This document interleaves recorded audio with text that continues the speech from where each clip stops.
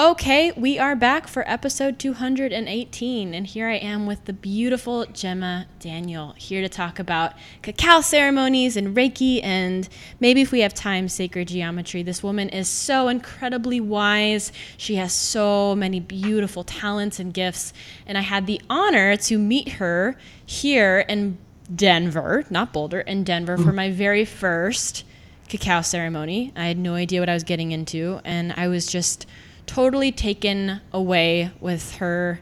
I would say I really want to use the word wisdom in full integrity because it feels that it comes from a place that's much more ancient than just her age, and it goes back into lineages and generations before us. It really comes through when she speaks that this is wisdom that's not just from what she's learned in this lifetime, but what's been carried through. So, with all that said, welcome to the Mind, Body, Musings podcast, Gemma. Thank you so much for having me, Maddie. Are you still in Colorado or did you move? I did move. I recently moved to the Telluride area, to Ridgway, which is a tiny little town, a population of about 1,000. I lived on the Front Range in the Denver area for about a decade, and was, very blessed by opportunities there and connections there.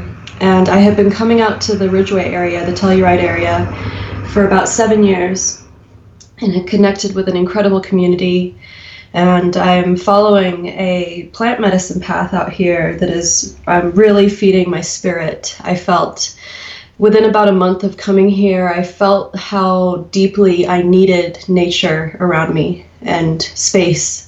Just mind space and physical space, and I really appreciate the words you shared about the work. The work I do requires space of the mind and focus and attention. And being a mama, I have a 2-year-old beautiful son who I'd love to share that story of how he really came through cacao.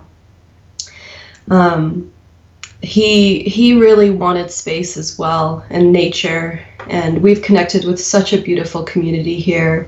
And I feel so blessed to live in one of the most beautiful parts of the world. And I live 5 minutes down the road from Orvis Hot Springs, and it's such a gift to really connect with the earth again. What I felt so much of within myself on the Front Range was a lot of doing and this fast pace and grasping and needing to do. And I was working at such an incredible rate of production. And it wasn't exactly healthy, although I was achieving quite a high level of, awareness of my work. And I was getting all the jobs, and I was finally earning a good living with my work. And I needed to step away and give myself space to really connect with, my spirit again, and the spirit about what really needs to come through me, and not just saying yes to everything, but really settling into what I need to do for myself and what spirit wants to work through me and what I need to do for my son. And it's just been the best move. I feel nourished just hearing about that and hearing about this place that you're in, literally the physical space that you're in, but also emotionally, spiritually, mentally, like that. I've personally been feeling a calling to go more into nature, where I've been feeling a little bit confused, I guess the word is around really desiring this. In a sense, it's like isolation from the busyness, but also a craving for not being isolated and being surrounded by community. So I love that you said you're going more into nature, into this space of more being and less productivity, and you also have the community surrounding you. So that sounds so nourishing. Yeah, one of my community members says, out here in Ridgway, I don't really have any bad days. And I noticed how, I think that you and I can relate in being a little bit psychically sensitive. I would say I'm profoundly psychically sensitive and very, very empathic. And when there is just such a concentration of people on the Front Range, it's such a beautiful place. It's beautifully thriving. We always refer back to like old Denver. I moved there a decade ago, and it was very different back then. And there was a lot of space for artistic exploration. I could kind of live at this poverty level and build my art life up. But out here, it's very hard to be in a bad mood. There's one stoplight, like there's no traffic. Whoa. Yeah, Whoa. which is huge.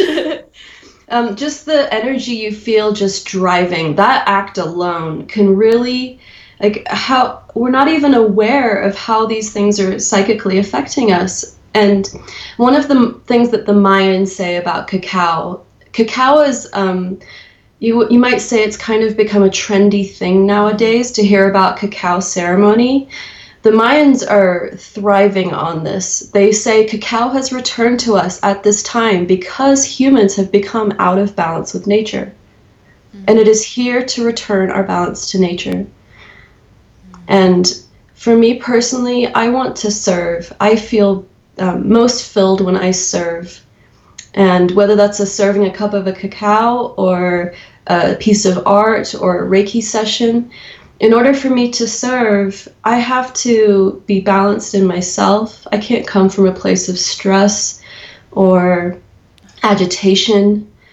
And I love the space that I have to drive out here. You know, I can drive to Telluride and go through one stoplight. Oh my God. And how close is Telluride to you? It's about an hour away, and it's just the most beautiful drive you've ever seen. You drive by Ralph Lauren's 16,000 acre property, and he's just... you know. I think I might have to come out and have a visit, because we have a teepee tent with a queen-size bed in it that's open to anybody. No. For real? Yeah. Yep. Oh my gosh, this is going to happen if you're okay with it. I would love to do that. And the hot springs right down the road, on the county road, and...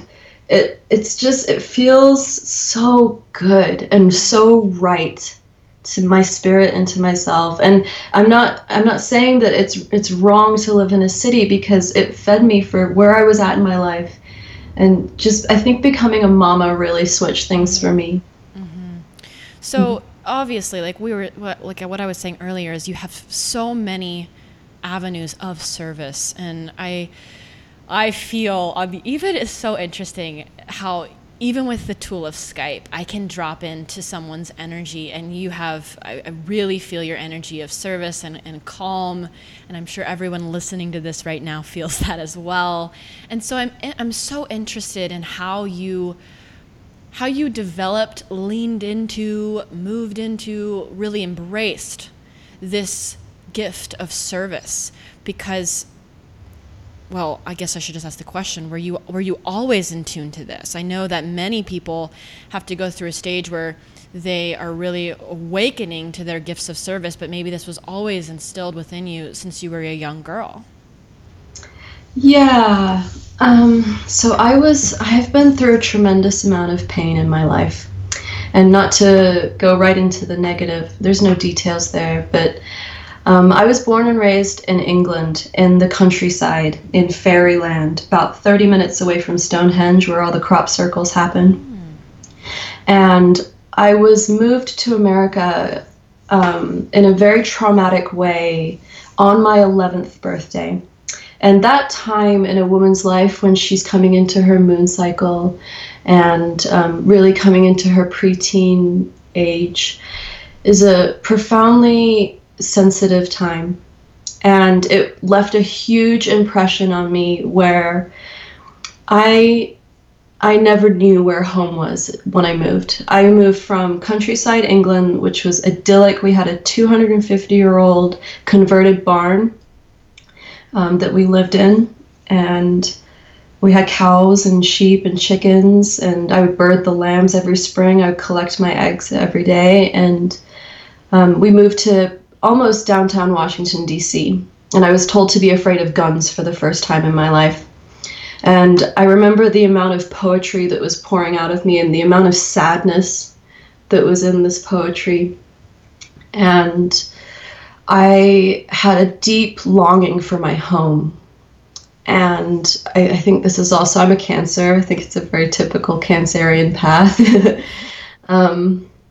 So fast forward to today, when I would crest over from Grand Junction into the canyon, the deep valley, and you could see the San Juans in the distance, I would just start crying, because the San Juan Mountains, they are the most beautiful things I have ever laid my eyes on. And I traveled a lot as a little girl. Being in England, we went to Europe a lot, and I went to Switzerland a lot. And it would take me right back to Switzerland, seeing these San Juan Mountains. And I live in between Ridgeway and Ouray, and Ouray is called the Switzerland of America. And so coming to Ridgeway was the first time in my life since I moved from the age of 11 where I felt like I was coming home and finding a sense of home again.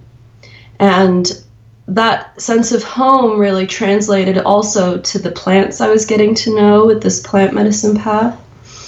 And the sense of community that I had found here, people that are very, very high integrity and high awareness. And I have always been a giver, almost to what some people have said is a default, like a fault in me. I give too much. I don't see it that way. I've been told that I'm too sensitive all my life, that I need to toughen up a little bit. Even these days, I'm being told that. And the sense of service really came from just this need to heal myself and this sadness, and also certain things that I was experiencing as a woman with my ovaries and my moon cycle. I started getting into herbalism for myself and learning about plants just for myself. And then through a beautiful, of course, it's always very synchronistic how you're led to these paths, right? Very profound stories that lead us to these profound experiences. And I was led to Reiki through a guy I was dating in Kansas City. And I met my Reiki master and started getting sessions from her. And at the time when I was getting sessions from her, I was working a corporate job. I was taking medications. I believed Western medicine. And when I was 18 years old, I had a big, what I think would be called a spiritual awakening. But at that time, I didn't really have that kind of context or knowledge. I wasn't raised with any kind of spiritual wisdom. It was very third dimension material world. And my parents did a beautiful job and taught me how to be very driven in my work and very self-sufficient. But when I had my spiritual awakening, I thought something was wrong with me. And I was seeing auras around people. I was seeing color fields. It was sort of like I was learning how to turn it on and turn it off, but it was happening all the time. I was hearing spirits. And so I thought, in my Western mind perspective, I thought something was wrong and perhaps I had a brain tumor. And so I went to a doctor, and I very, very vividly remember her sitting there in her white jacket with her clipboard, sitting across the table from me. And she says, well, what you're describing is schizophrenia, and here's your medication. And it wasn't, and I took it for about a week, and it made me feel so awful. I was like, this is not the answer. I know that this is profound. I know that something's going on. I need to find some answers. And it wasn't until I found my Reiki master, Nancy Langston, incredible woman, she was the first person in my life that started asking me real questions. Like, okay, what are these spirits are saying? What do they look like? Let's talk to them. What colors are you seeing? And she asked me real questions that validated my experience. And immediately I just had this deep feeling of knowing that this was my path. And they say with Reiki, if you've had it in this lifetime, you've had it in many, many, many lifetimes before. And when I came to Reiki in this lifetime, all I can say is that it was a deep, deep remembering. I knew that this had happened before, and that this was who I was, and that this was how I was going to serve. And it made me feel so good. It got me off medications almost immediately. It got me aligned with my spirit, and it took me out of the corporate world. It was many years of progression as I moved through the different levels of attunements, they call them. But I eventually found my path in being a self-employed fine artist. I went from doing graphic design and making logos and giving my creativity away and giving it away and giving it away. And I went into self-expression through the healing of Reiki and plants. And it's just the greatest, most empowering gift that we all have the right to. And it's said that everybody on this planet has the power of Reiki within them. When it's the most natural aspect of humanity. When a baby cries, a mother picks it up. When you hurt yourself, like you scrape your knee, you immediately put your hands on it. There's something about the hands that it's our innate ability to heal ourselves. And there's channels there. And studying under a Reiki master, you can really start to understand what this is all about. Wow. You tell stories so beautifully too. I mean, it's like I'm just captivated by all that you've been through. And in Reiki, so some people listening to this have maybe no idea what Reiki really is. In its most basic description, what is Reiki, and what is the process that's happening through hands?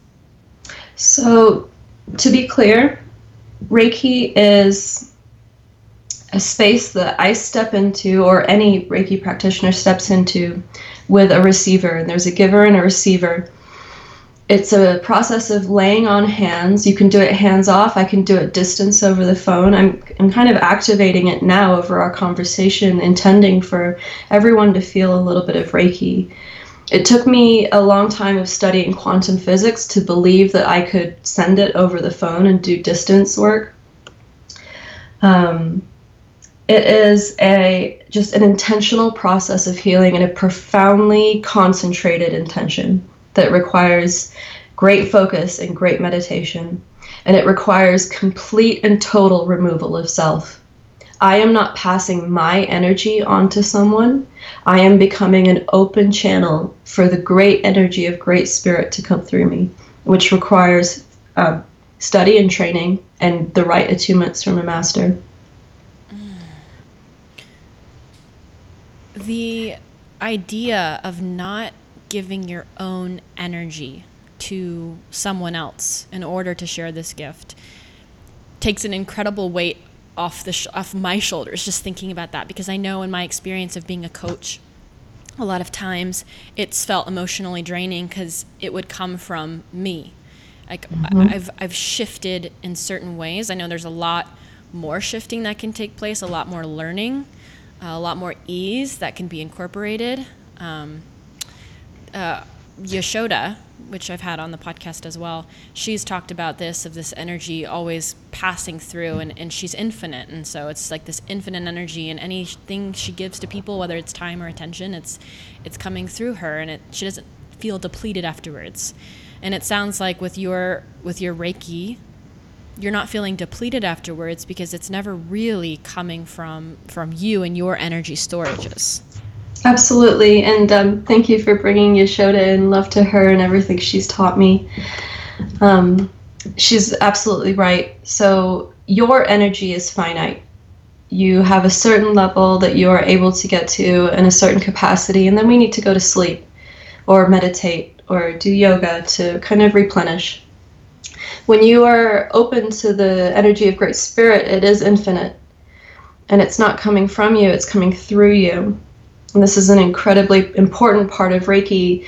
And a really good Reiki practitioner is doing that. And I've always taught my students in Reiki that this is the only path with alternative forms of healing, hands-on healing, that you don't get depleted because of this. It is almost foolproof. Once you receive the attunements, it's like you can't give your energy. It's not happening that way. It doesn't work that way. And it's extremely important to understand that we're not receiving someone's energy because we have almost like a judgment of that, where they're at in their lives. Who they are.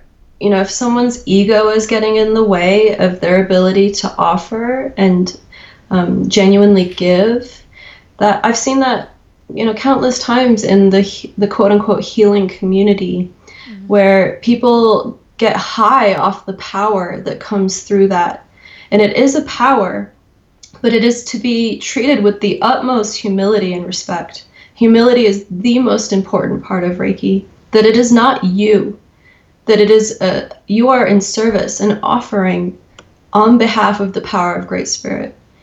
And I think that your clients are most comforted by that, because there's no aspect of ego. There's no judgment. There's none of that, junk in the way. And not to say that those things aren't important in our lives and serve a great purpose. But in the realm of healing, there is no room for ego. I was asked a question 2 days ago. Instagram Stories has that new feature where it's like, ask me a question. And someone asked me, which I have no experience with whatsoever, but they asked about if I knew anything about healing sexual shame with Reiki. And so I'm passing this on to you. Have you seen any experiences where people come to you either with sexual trauma or just sexual beliefs being raised with religion, and there's repression, and then fear-based sex or sexual trauma, anything like that, and has come to you and experienced massive amounts of healing through the power of Reiki? Oh, such a beautiful aspect of our humanity is this physical connection we have to each other. So in an offering to that question, it is one of the most central parts that I focus on, especially with women. Our sexual center is in our sacral chakra, in our womb space. And in the principles of Reiki, we understand that any physical or emotional, quote unquote, issues that we're experiencing are correlated to a spiritual issue on a spiritual level. The physical, emotional, mental, and spiritual body are intertwined into one being. And there is no separation between a physical issue and a spiritual issue. So it is my job in the offering to help my client understand how anything showing up on a physical, emotional, mental level has a correlation to their spirit. So with the profound issues of sexual trauma, which are beautifully coming to light in the most recent 6 months to 12 months, Jupiter being in Scorpio, the Me Too movement, women are speaking up and talking about how we can no longer take this. These are our wombs speaking. This is our center of creation. This is where the most profound act of human creation occurs. And there is a great power in that act of creation that has been dominated and taken advantage of. And to heal our sexual centers is to get in touch with our true creative abilities. And it's my personal belief as a Reiki practitioner that any physical issue is correlated to a lack of creative expression. And doesn't mean you need to be an artist or a musician. We can express ourselves creatively on so many different planes. But for me personally, in my healing journey, I had a tremendous problem with ovarian cysts.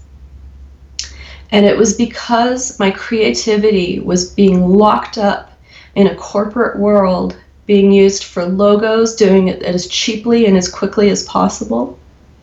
And it wasn't being used to bring these higher energies of spiritual service through. And it wasn't until I worked with herbs and Reiki and my true creative expression of my fine art that I began to release the physical experience of these ovarian cysts and painful periods. And it's still work that I do today. We feel so much through our wombs, and it's just now coming to light.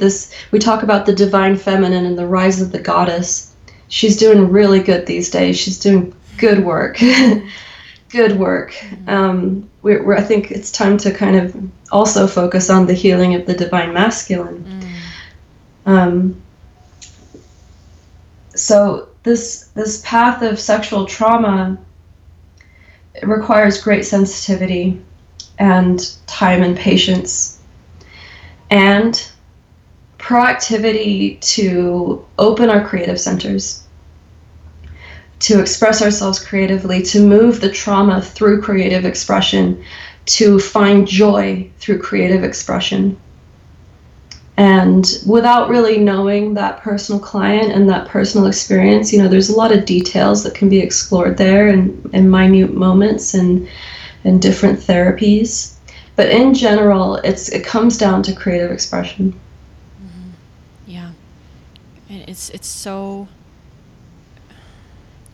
powerful, merely placing attention on the womb, just even starting there, because how often are we told to drop into our womb space, like on a daily basis? Like, never. And even beyond the womb, the ovaries, because that's where the egg begins. Yeah. That's where, in the spiritual level, the egg correlates to an idea.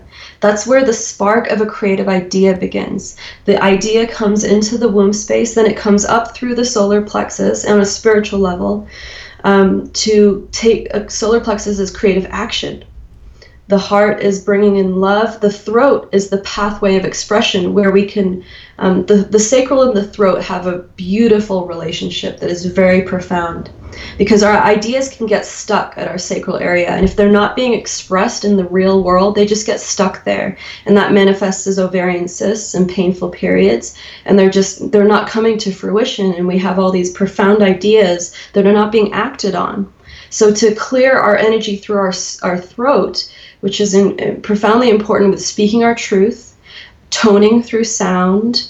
I like to do going out into the woods and just making whatever sounds come out and, getting as loud as possible. My toddler loves to scream. Why is it not okay for adults to do that? It's a beautiful way to move energy. It's simply just moving energy. And the same with tears. We attach these emotions to I'm sad, when tears are just a beautiful way to move energy physically. Mm-hmm. And so I really like to get into where the eggs lay and what ideas are there and how to move that through my body to bring a profound idea into the material world. Do you have any practices that you do besides Reiki, something people can do if they're wanting to put more love and put more focus into their eggs? Because I freaking love everything you just said. I just got a massive dose of new links connecting in my brain. I've never thought about it that way, and everything is just coming together. And I'm thinking about the flow, this feminine flow, and how we're connecting energy. And what you said, I wrote it down. The egg correlates to an idea. I'd never made that connection, and oh God, I just feel so good. So making sounds and flowing through sounds and tears. Is there anything else that you would tell people is a really wonderful way, if they feel their creativity is stuck, to get that energy flowing? So, yes. Bringing it back to, I do Vedic meditation every day, which helps calm my mind and get my mental out of the way. All around the world, women are coming together and remembering an ancient tradition of the red tent gathering, and reconnecting this profound power that we have in our ability to bleed. And I've seen so many of my sisters, including myself, be like, oh, I'm on my moon again. Oh, this feels terrible. I don't like this experience. This feels so weird. And, to connect with the beautiful gift of what it means to bleed. It is said that when all women return their blood to the earth again, no more blood will be shed. And the men don't bleed unless they are opening their skin on purpose. They don't release that. So that is why there is war and violence, is because they are trying to attain that power of bloodshed. It is not. So a profound practice to do is to collect your blood and offer it to the earth. Water it down, get it in your gardens. Your plants will love it. The earth needs it. She desperately needs us to give back to her in this way. The iron, the nutrient contents that are in that. There are even high tantric practices that involve drinking it. I am definitely not there yet. That's a really quite a courageous move to go into that power. But to collect your blood and offer it to the earth is a really profound way to connect with your creative abilities. Your earth is your creator. You are from her. You are of her substance, and she wants your substance. And to create that symbiotic relationship, you are eating her fruits and vegetables. You are standing on her ground. Give back to her and see what she brings to your life by way of creative inspiration, creative motivation, creative action. She is your creator, and she is the greatest creator you can get in touch with. And combining that with the energy of the sun, that's when we truly balance the divine feminine and the masculine. And I don't like to wear a cup. I know that's probably the easiest way to collect your blood. I don't like to put anything that actually blocks that flow. I have to just be completely open. Some people use sponges. That's still putting something up. I have to sometimes just go sit on the earth and dig a hole with a skirt on and just kind of put the skirt over it. Really? And the actual force of gravity that you can use there is so profound. And how long do you sit there? Being a mama is probably just like an hour, but also what you were saying, I wanted to touch on this, is like, are there any practices that I can do? And this is the same kind of yang energy of like doing, right? But our moon time asks us to just be and to just sit and to not do. And so can you find the space to put your phone down, put your schedule aside when you're bleeding, and just be with the earth and nothing else? That is one of the hardest tasks in our days. You are her substance. She wants your substance. That was like one of the most powerful lines I've ever heard. Because I've thought about this, of like how the feminine, how our bodies, we are Mother Earth. Like we are life, we are birth, we are food. And Mother Earth is the same. But thinking about swapping together, feeding off of each other's energy, not just going for a hike and being in her, but really infusing her with you and you with her, with the blood and the sun and the food. I'm like overwhelmed with like so much joy just hearing all of this. And God, I love this. So this is a beautiful segue into hearing more about cacao. And I love these red tent ceremonies and bleeding together. And there's also other ways to come together. And one of the, like you said, more trendy things that are happening are these cacao gatherings and cacao ceremonies, though it's not just this trendy new age thing. This is very old, this is very ancient, and it's coming back for a reason. So what is cacao, for anyone who's never heard of this before, and who is Mother Cacao? Beautiful. Yeah, it's a beautiful way to connect with our great creator, the earth. Cacao is known as la fruta de la terra, the fruit of the earth. And it is the most raw form of unprocessed chocolate. It is like, in a cacao ceremony, you drink a high dose of chocolate. And chocolate, as two women here, we know how chocolate makes us feel. We have certain brain receptors that really turn on our bliss and joy when we eat chocolate. And it's the exact same receptors that we have when we have an orgasm. And there are certain chemicals in cacao that are highly beneficial. And it is a very ancient practice that is coming back to us now to help us reconnect with our creator, our earth, the mother. And it goes back all the way back to the Olmecs, before the Mayans. The Olmecs, they found very, very, very ancient artifacts that have traces of what's called theobromine from the cacao. And theobromine is one of the chemicals found in cacao, in the actual beans and in the flesh that surrounds the beans.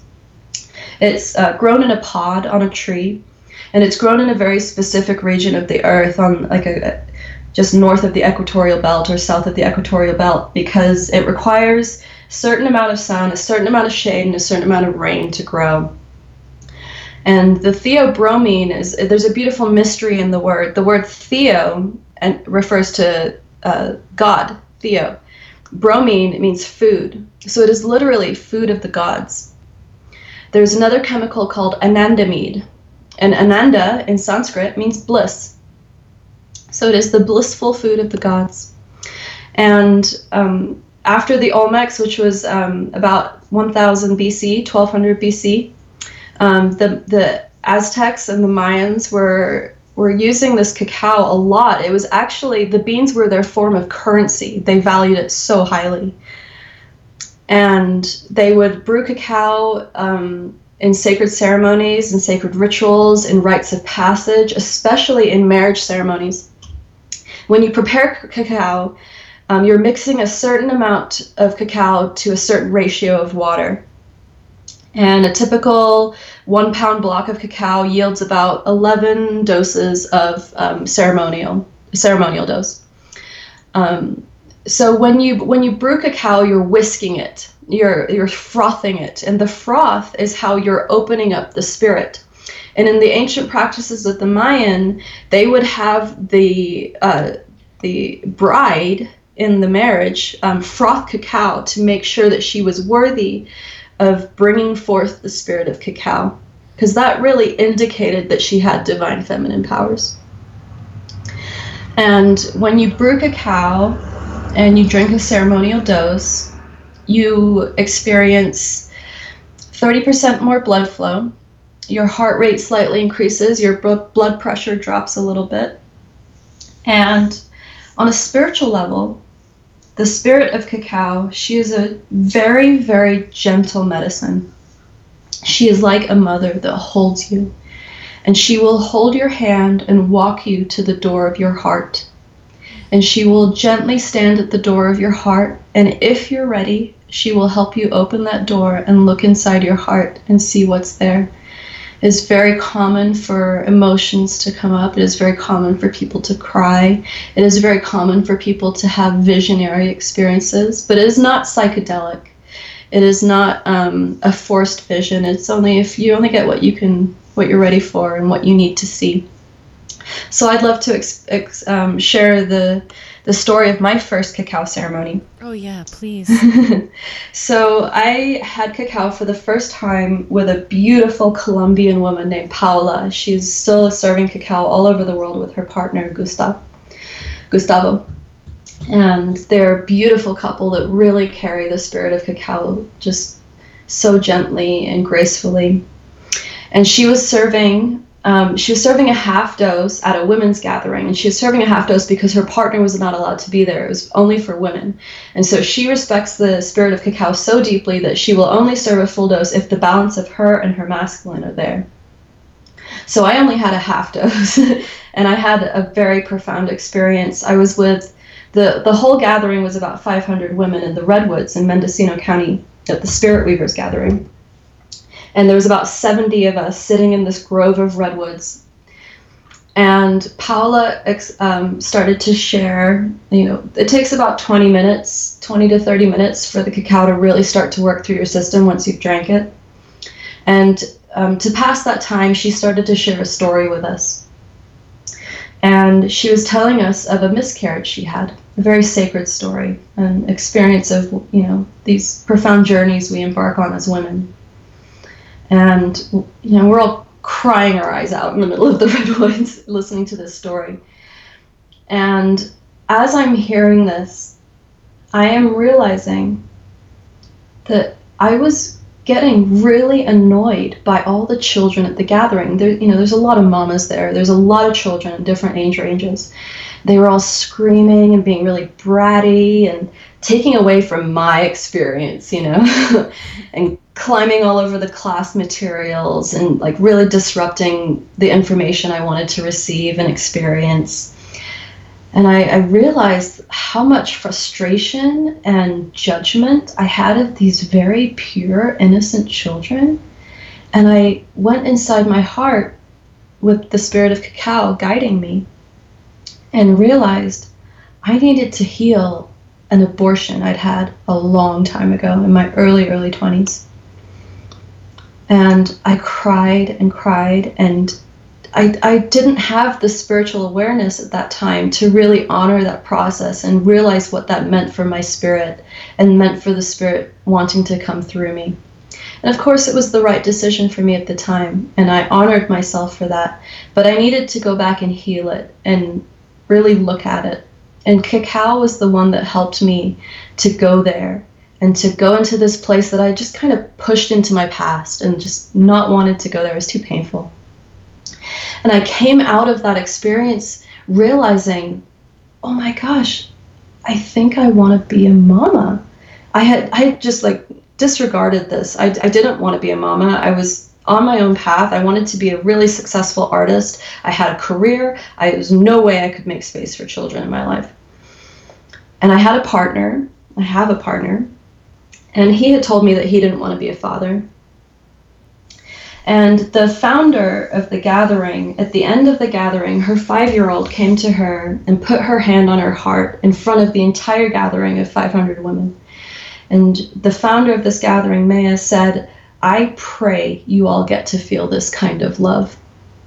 And that struck me so deeply. And that's when I knew that I want to be a mama. I want to experience this at some point in my life. I know that my anger and my judgment and my grief is the actual correlation to my sadness of not yet being a mama.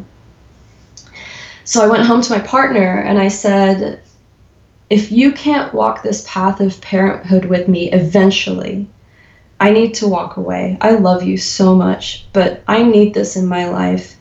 And I feel truly in my heart that the true path of spiritual ascension and service is through the act of human creation. And he said to me, okay, I feel the truth in your words. I want to be open to this too. And we said eventually we'd like to look at this together, and I can walk this path with you eventually. I do want that for my life. And it was a month later we conceived our son. So he was literally like hanging out in this cacao ceremony, like right around my spirit, and was like, hey, mama, I'm ready. Are you ready? I'm going to get you ready. Oh. Oh, God, such a tender story. Mm-hmm. Wow. And what's really standing out to me is your absolute devotion and dedication to your truth. And even though you loved him, you were willing to say, this is important to me. This is going to be on my path, and you are welcome to join and come along. But if it's not for you, I understand, but it is for me, and I'm going to have to take this direction. Mm-hmm. That must have been, was that very hard? Yes.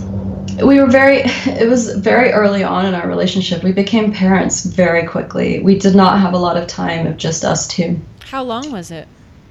About 7 or 8 months.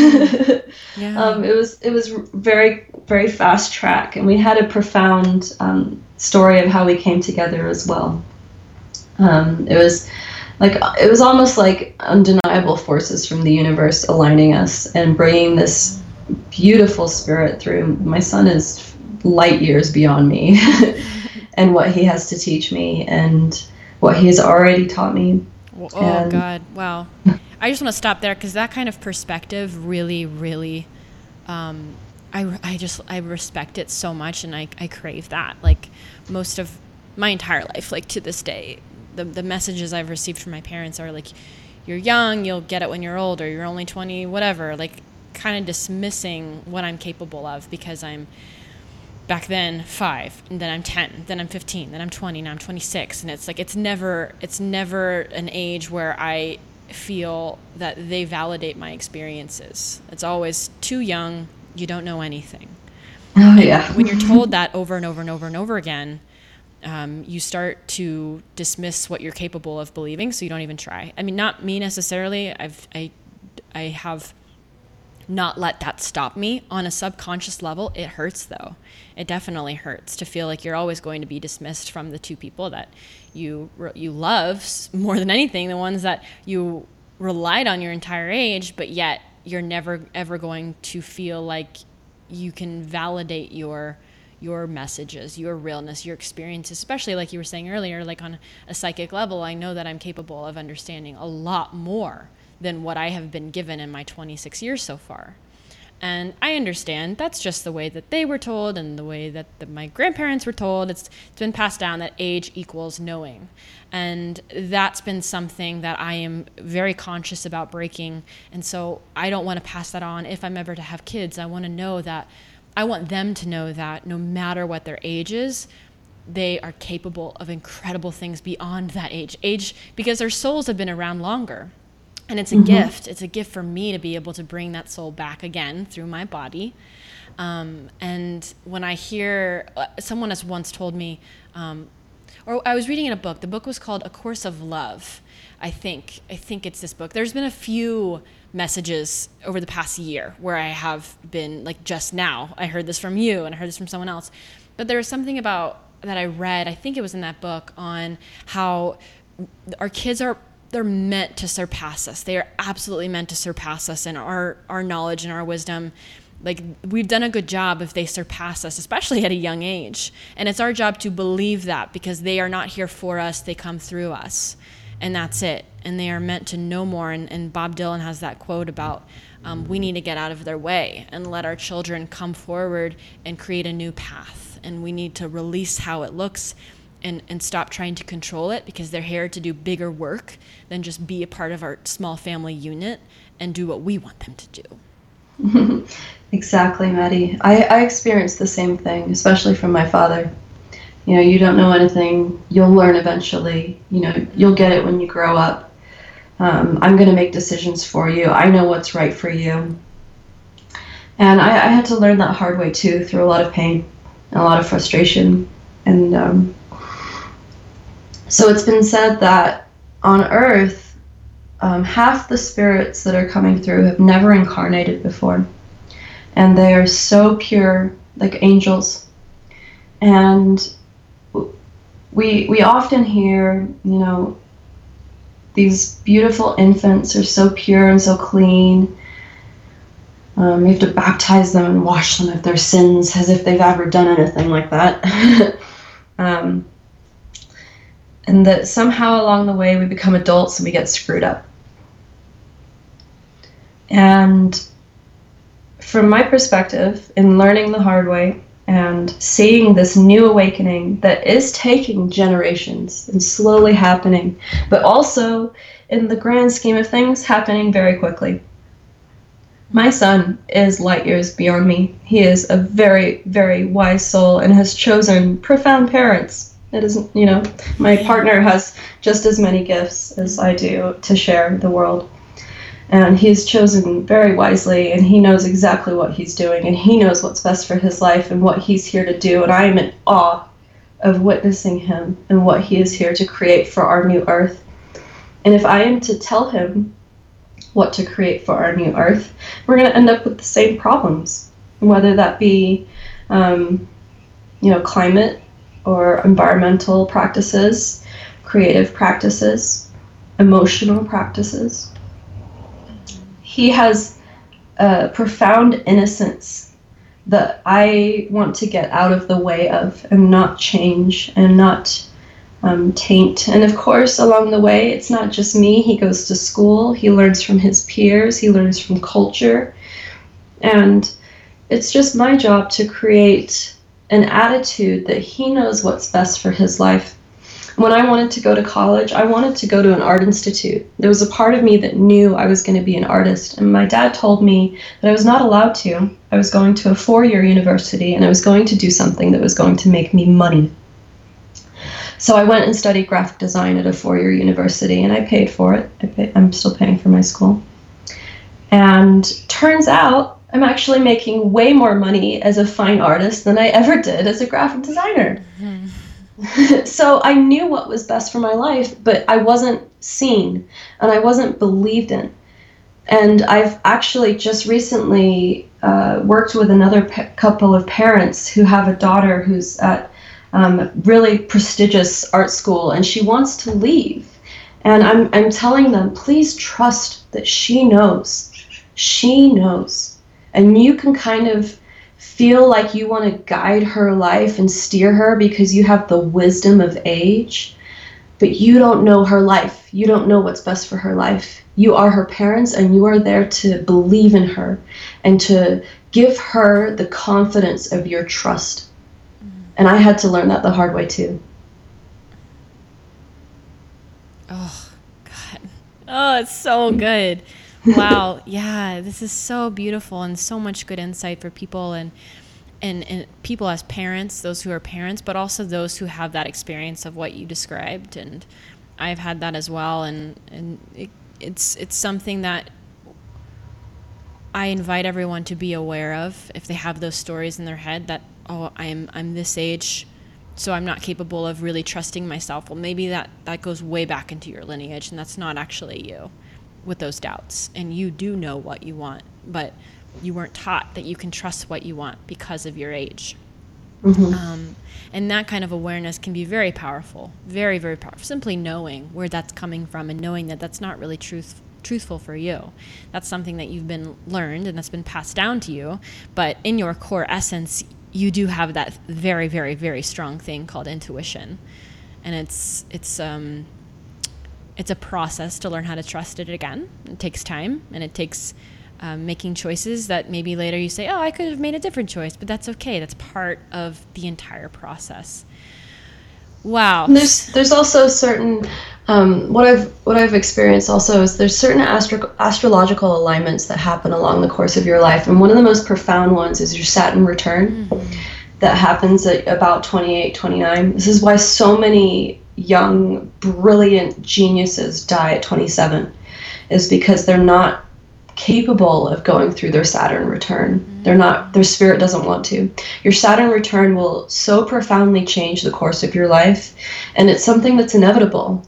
You surrender to it. For me, it is what took me from being a graphic designer into a fine artist. It can be the most wonderful, the most divine direction and guidance from the stars and the planets.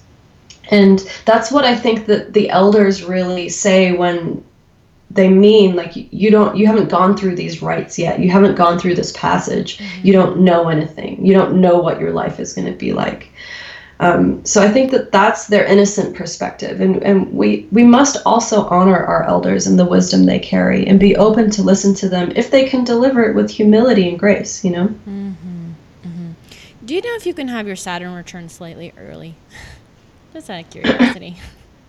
I think that it generally occurs, but I think the earliest you could have it would be 27 and a half, maybe 28 is really where it starts to kick in. I can feel a preparation happening. Yeah, what you might be experiencing is your spirit understands what's coming, and you're so in tune and getting ready. There might be certain aspects that are hitting that point of your chart that are, getting ready to cross over, and there's almost like a spiritual foreshadowing of what's to come. Yeah, so you can feels like start to feel it years earlier. Yeah. So I turn 27 in a month exactly today. Wow. and I've been feeling, it's been feeling like a lot of aspects of what I've identified with about myself. I am this, I am this, I am this. I like these things. I like these things. It is so natural. Everyone keeps saying, oh, it's probably because the Saturn return's coming up. But I know that it started with a feeling, and now it's making sense because of that, rather than, oh, my Saturn return's coming up, I need to start clearing out some things. No, it's really been very, if anything, if I had a choice, I would not be doing this because it's very uncomfortable. But I feel everything getting really mushy and cleansed, and I'm in this place where everything that I've liked and known about myself and identified with myself feels like it's naturally just getting foggy, and it's very confusing, and it's very weird, and it's been like nothing I have ever experienced before, ever. Mm-hmm. I've always been, my dad's always said, you know yourself more than anyone I've ever known. And that's given me a lot of confidence. I'm this person that really knows herself. I know myself. And now I'm going through this period of like not knowing myself, and it's so interesting. And I think when I'm hearing what you're saying, I think since I am just about to turn 27, there is this soul preparation, like starting to kind of break apart the identity pieces I've held onto. Like I feel like there's a big cube of ice and there's a hammer and a pick, and it's just starting to like open up and break apart and break apart and break apart, and like cleansing this space, getting everything nice and loose so that I can dive into this newness, whatever is coming for me. But I can certainly feel it beginning. Beautiful. I just offer you the grace of courage to walk with your chin up, and to know that Spirit's got the plan, and you can't control it. And I know that. Are you Virgo? I'm a Virgo rising. I'm a Leo sun. I'm a Virgo rising too. And that's where I think the very precision, like the very high level of precision in my art comes from, is my Virgo rising. And my path that I study, the plant medicine path that I study, they call it astrology, is supreme science. It is beautiful tool that we can use to better understand who we are and our path in the world, and to guide us by the stars. The stars are there. We can't deny their power and their beauty and their wisdom. Yeah. And I understand. I went through a profound Saturn return. It changed everything who I was, and relationships fall away, your career changes or falls apart, or some people have a midlife breakdown. Certain emotional patterns can break away or start. There's this aspect of releasing control and coming back to daily ways to ground down into your body. Doing physical practices. For me, it was a lot of writing and journaling. Really documenting where I was at, what I was feeling, what was going on. For no one else to read, but I don't even go back and read it. It just needed to get out of my head and get on the paper. Yeah. And stop circulating around in my thoughts and giving me headspace. And to just have courage and know that whatever transformation we're going through, the universe wants you to thrive. It is a naturally thriving place. You plant a seed and a plant grows. And oftentimes, even in the harshest conditions, it will still grow. The plants will crack through concrete. And I really, especially coming back to cacao, I focus a lot on the plant kingdom in my life, because plants are very obedient to the light. They will follow the sun. They will move towards the sun. And they will still be deeply rooted on the earth, but they will grow upwards towards the skies. And the path of the Saturn return is a beautiful growth to help you become a profoundly wise woman who has many gifts to offer the world. And you are also a channel, like literally a podcast channel, delivering this wisdom to so many. And you might not do that after your Saturn return. You might say, I've done this, and it's going to exist over here, and I'm going to go over here.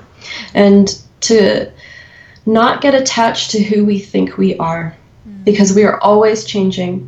Even on a cellular level, we become an entirely new being every 7 years. All of our cells regenerate every 7 years. So I am not at all the person I was 7 years ago. And like I said, I didn't want to be a mother, and then I found out I did want to be a mother. And it's opening our heart to the profound gift of change. That it's not this painful experience that has to be done forcefully or turbulently, but it can be this beautiful cocoon cracking blossoming of a butterfly that is the most gorgeous thing you've ever seen. That way you just described the plants coming through the concrete and like allowing us to grow in even the harshest conditions, and also with knowing that after your Saturn return you might be different, and that's okay. And it's sometimes when you're in a state like this podcast, the work I do, it's so real to me, and it's like, this is why I'm here. And sometimes we can get so intertwined with and attached with the identity that we hold. And simply hearing you say, like, it's okay if you look and say, well, you know what, I've done that, and I can have it over here. Now I'm gonna go hear it. It does bring in a feeling of excitement of like, oh yeah, I don't have to attach. Yeah, this isn't where I have to be forever, and I am enjoying it for now. But knowing that there's always this room for evolution, always, every day there is the space for evolution if we allow it. We have the potential to try to fight it, but knowing that our bodies are regenerating every 7 years, it's such a mind-blowing thing, and it also takes off a lot of pressure because you can just let go and let spirit do its magic and be along for the ride. And it takes being in tune, and it takes being patient, and it takes being very, very, very trusting, knowing that everything is happening in your favor, and just allow it to blossom. And I think that's just such a beautiful ending point, just ending there and sitting with this. And I highly encourage everyone to go back and listen to this episode 10 more times.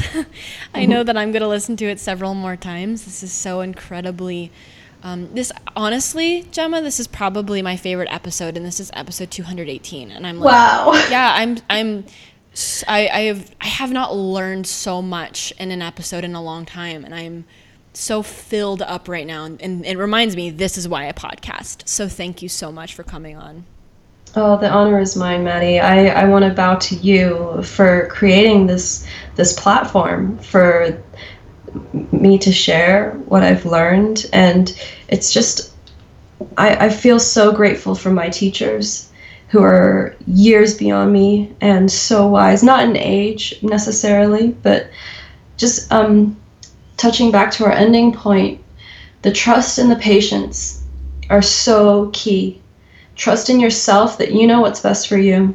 Trust in great spirit that loves you, that wouldn't have put you here if there wasn't a divine purpose and plan for your life. And whether that be service, like you're serving through this podcast and giving to so many, and what a divine gift you have brought so many.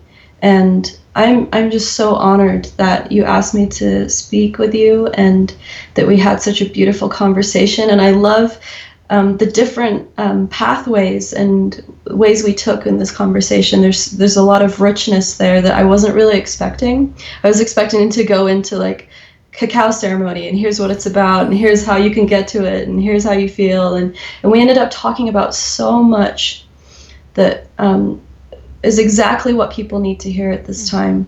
Mm-hmm. And that's where the aspect of trust comes in, that you might want to control it. I had like my little list of bullet points, and we touched on maybe 3 of them, right? Yeah. But lack of control, because Great Spirit does have that plan. And whether you want to call it source energy, God, goddess, there's something that made you, that put you here and called for your spirit to incarnate on this earth. And that is the sole purpose of spiritual evolution. We are here to grow and learn. And this podcast is a tool for people to grow and learn. And you are serving so deeply in that way. So thank you so much. Thank you for acknowledging me in that way. That just made me feel so warm and so appreciated. Like that, hearing you say it in that way, like sometimes I forget that this is an act of service every day when I'm hopping on here and I'm sharing and I'm bringing on amazing people. Sometimes it just feels like it's just this thing that I do, right? And every episode to me really is this magical creation, and it feels so good. It almost feels selfish because it's just so good for me and so fun, but it really is coming from this place of service and wanting to spread this incredible wisdom and knowledge out into the world, and I'm honored to be able to do so. I'm so appreciative to live in a time when podcasts are a thing. Like, I think about this all the time, how incredible Skype is, or Zoom is, or just iTunes is, and like we're just so blessed to have the ability to have anyone from around the world right now can listen to what you have to share. Anyone, as long as they have podcasts. But it's so unbelievably amazing. So in closure, I will have your links on the show notes for this episode, but for anyone that is out and about and they just want to hear and look up later where they can find you at, what is your website where people can look more into your work? I am at optimisticarts.com. Optimistic with a Y, mystic with a Y.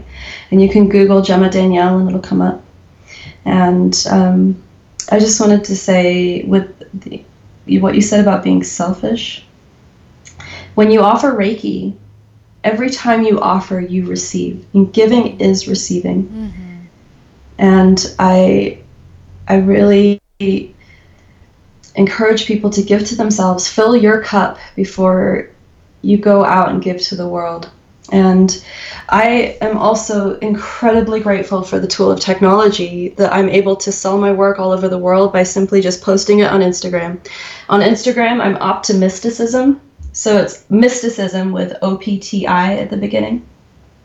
And I am very grateful for the following I've been able to cultivate, and grateful for the ability to share these gifts worldwide. The art was only ever a medium for the Reiki. I could keep doing one-on-one sessions for the rest of my life, or I could paint a mural and have thousands of people walk by it and feel something.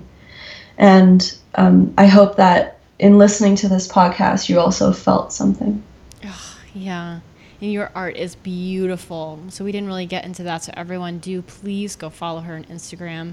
Check out her sacred geometry art. And that's how I originally found you and heard about you, was through this art. So that is something that I highly encourage everyone to check out. Again, this is episode 218. So if you want to get the show notes for this, find all those links, you can go to maddiemoon.com/Gemma-Daniel. We will see you guys next week.